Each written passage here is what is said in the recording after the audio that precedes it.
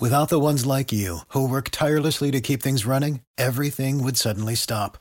Hospitals, factories, schools, and power plants, they all depend on you.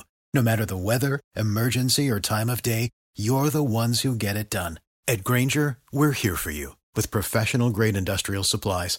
Count on real-time product availability and fast delivery. Call, click Grainger.com, or just stop by. Grainger, for the ones who get it done. 7:39. Over the last several weeks, the storylines had been about the lasts for the Obama White House, and now it really turns on a dime to the firsts. Trump, the first president to have never performed public service in public office, either by holding public office, serving in the military, the first to be born in Queens, the first president to be the subject of a Comedy Central roast. There's actually a huge list of firsts among the first for the incoming 45th president of the United States. I was reading it in the Washington Post this morning. Pretty interesting. As our team coverage continues in the nation's capital, Fox's John Decker is there, and the peaceful transition of power will happen. And then I guess first up for the new president is going to be undoing to a certain extent some of what the previous president had done. Are there any tells that are coming from the incoming Trump administration on what happens first?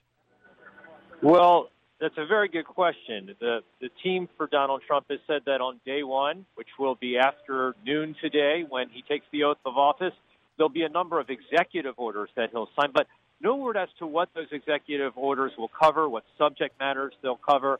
So we'll just have to wait and see as far as that is concerned. But it's going to be a busy first 100 days for Donald Trump. And the reason being is because he has an agenda and he has a Republican House and a Republican Senate. So he can get things done, unlike divided government, which we've seen over the past few years. Sun came up at 7:23 this morning. I'd imagine, John, you're seeing people just starting to flock to the mall, right? You know, I've been here since about 4:30 this morning from where I'm speaking. I'm about 30 feet away from the platform where Donald Trump will take the oath of office. And even that early, I saw people on the metro, people getting seats here at the Capitol where I am. And I see people continuing to flow into all of the seats that have been set up to watch the inauguration of Donald Trump. And they moved up the schedule just a touch. 11:47 now is the official swearing, and it has to happen by noon. But I was struck that it's going to happen, or at least it's scheduled to happen. I guess that gives them a little bit of wiggle room in the event that anything runs a little bit late ahead of it. That and also weather. You know, we're expecting mid-morning the possibility of rain. I think it's a real possibility.